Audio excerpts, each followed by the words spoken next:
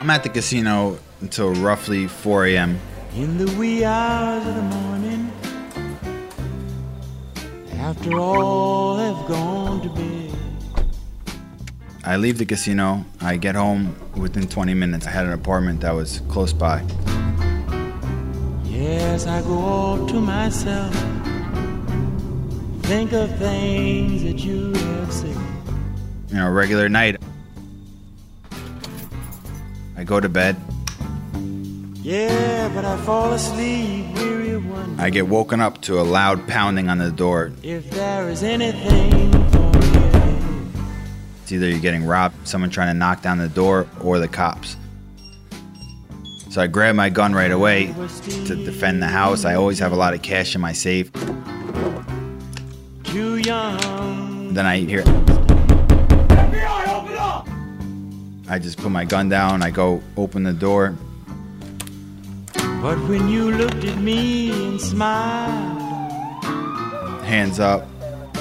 that's when it all began. That's Ray. He surrendered to the FBI right then and there. If you asked me when we were kids where Ray would end up, honestly, I would say right here.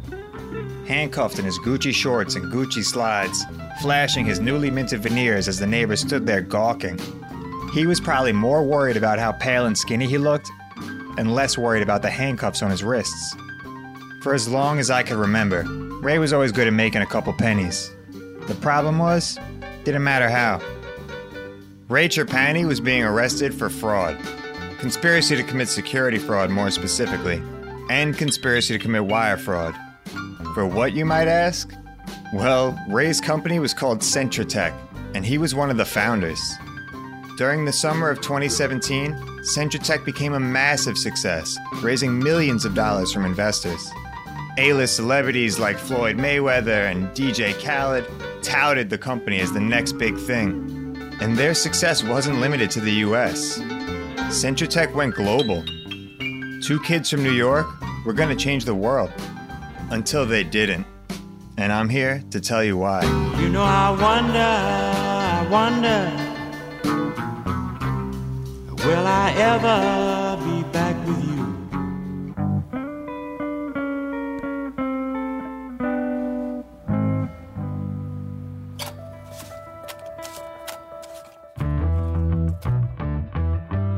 Ray and his partners raised millions of dollars on false promises and partnerships that they claimed would disrupt the financial industry. And they made these claims across interviews, social media, and email. When Centratech launched, not only had they caught the attention of hundreds of investors, but also the SEC and FBI. Law enforcement had rarely come across a crime like this before. Centratech was something new, novel, unregulated. The opportunity to deceive was high, and the stakes were massive. By the time the feds caught up with Ray and his partners, the initial funds that were raised had turned into a lot of money. And when I say a lot of money, according to the pending class action lawsuit, we're talking billions of dollars. That's a billion, with a capital B.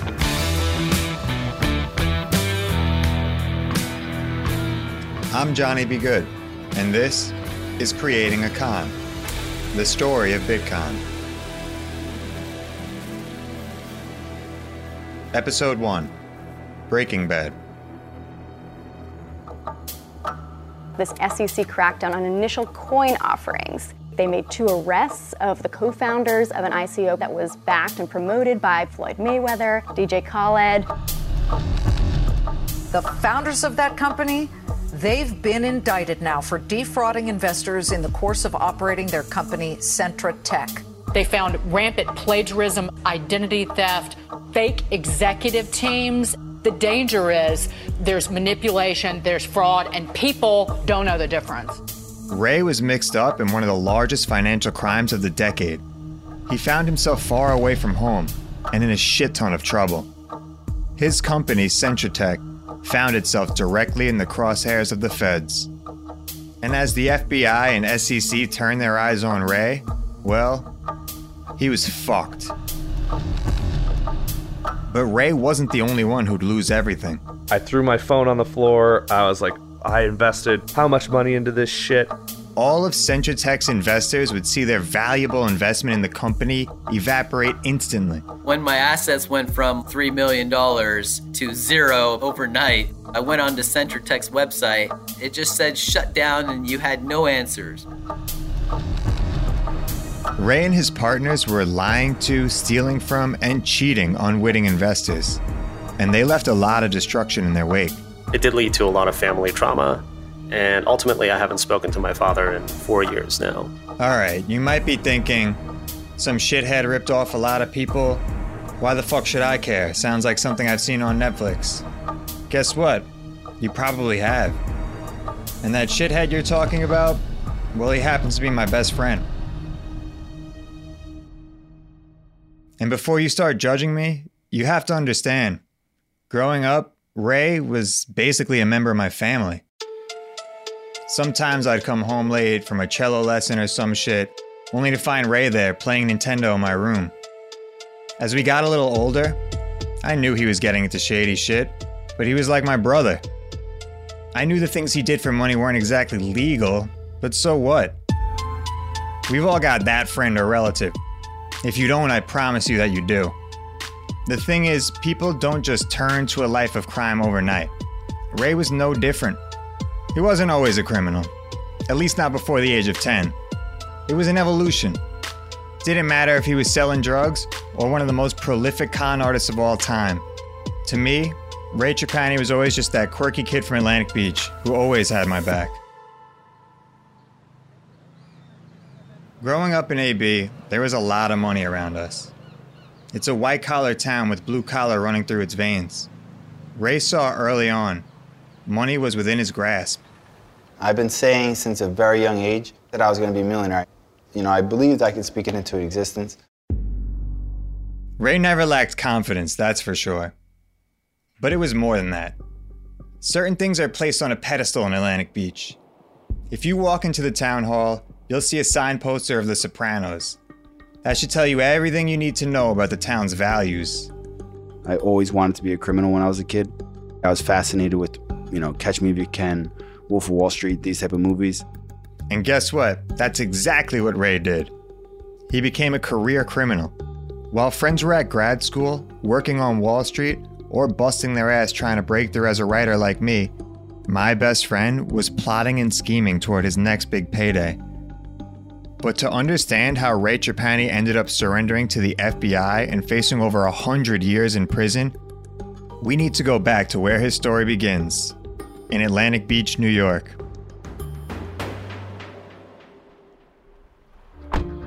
Your room? Oh, you're cramped back there. You guys are both mad. Yeah, I know. You're the one that got this stupid car. Good thing I don't have my old car. Yeah, my car probably has more room.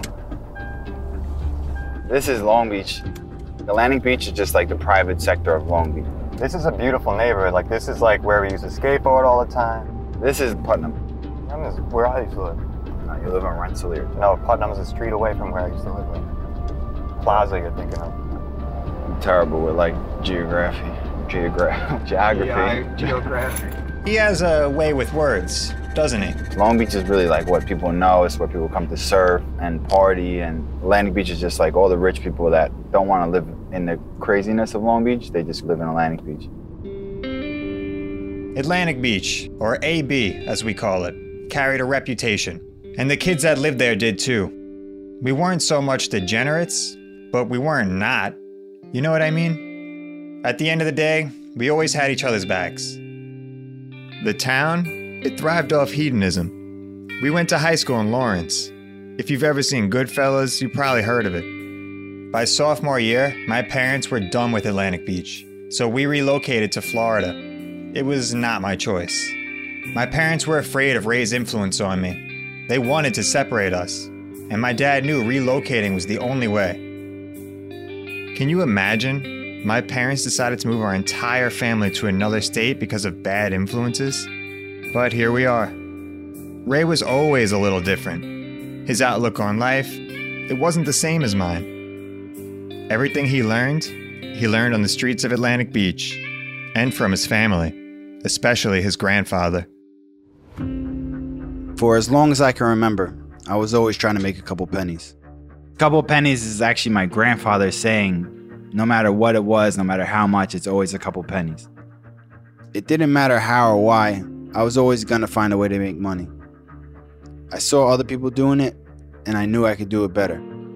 Everything around me was illegal. Like my brothers were all selling weed. My grandfather's kind of like a mafia criminal. He's like the one that's carrying the family financially. And my mom's busting her ass. I'm like, one day I'll be able to help my mom and pay all her bills. I always thought Ray's pop was in the mafia. Just never heard him say it before. Ray's desire for wealth was born out of his surroundings. This is my house growing up, was over here with the trampoline and all this crazy shit. I don't know what crackhead moved in here, but it looks worse than it did. It looks exactly the same. My mom bought that house on foreclosure to put us in a good neighborhood. Ray's dad was out of the picture by the time Ray was born. My mom worked all week in the hospital, like ICU, just to like kind of make sure we were able to pay the mortgage. Living like above our means in a nice town. That nice town, the nice neighborhood Ray's mom, Carrie Trapani, wanted for her son, well, it came at a cost. We were the poorest people on the block, let's put it that way. But they knew that they were loved, and they knew that they were safe, and that was the most important thing to me. My family's broke, and my mom's busting her ass 80 hours a week, killing herself. And then like all my friends around me, they don't have to hustle. Their mom's not killing herself. They're all stay-at-home moms, and like their dad's just like a stockbroker or owns some big business. So like you're always chasing basic life, and then everybody around you is like well off. It's very hard not to be like, oh, I gotta get to where they're at. That made me very me against the world. I think a lot of people that grow up around more wealthy people and are struggling as a kid tend to do illegal activity. And they're also the more flashy people, which I always was. It's like a poor man's quality is like that flashiness. Ray was always flashy. And come to think of it, so was his grandfather, William Hagner. Bill, or as Ray called him, Pop, was the family patriarch, the protector. In many ways, he would shape who Ray Trapani would become. So back in the day, my grandfather, he's a bigger guy, very tan, super German, fucking always a lot of gold on. Like your prototypical, not Italian mobster, but he looked like a mobster. He was the head elevator inspector for New York City.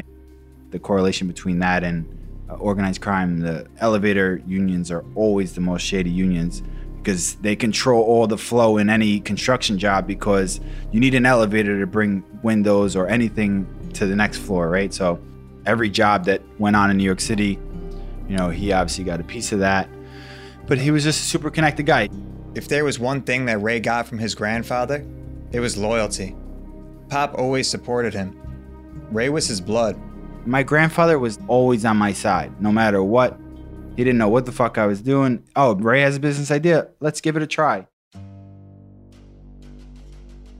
Pop was the one male influence in his life that would encourage him, support him. Pop instilled loyalty in Ray. He always had Ray's back. And that stuck with him. Hell, Ray even has a tattoo that says loyalty running up the side of his torso. But that's the thing about Ray. If you're in his inner circle, he's loyal to you to the day he dies. But if he doesn't know you, he'll be the first to fuck you over and leave you with nothing on the side of the road. To learn the truth behind Ray Trapani and his company Centratech, subscribe and listen to Creating a Con, the story of Bitconned. I wanted to let you know that all episodes of Creating a Con, the story of Bitconned, are available exclusively with an iHeart True Crime Plus subscription on Apple Podcasts and are 100% ad-free, so you can binge the entire season. So head to Apple Podcasts, search for iHeart True Crime Plus, and subscribe today.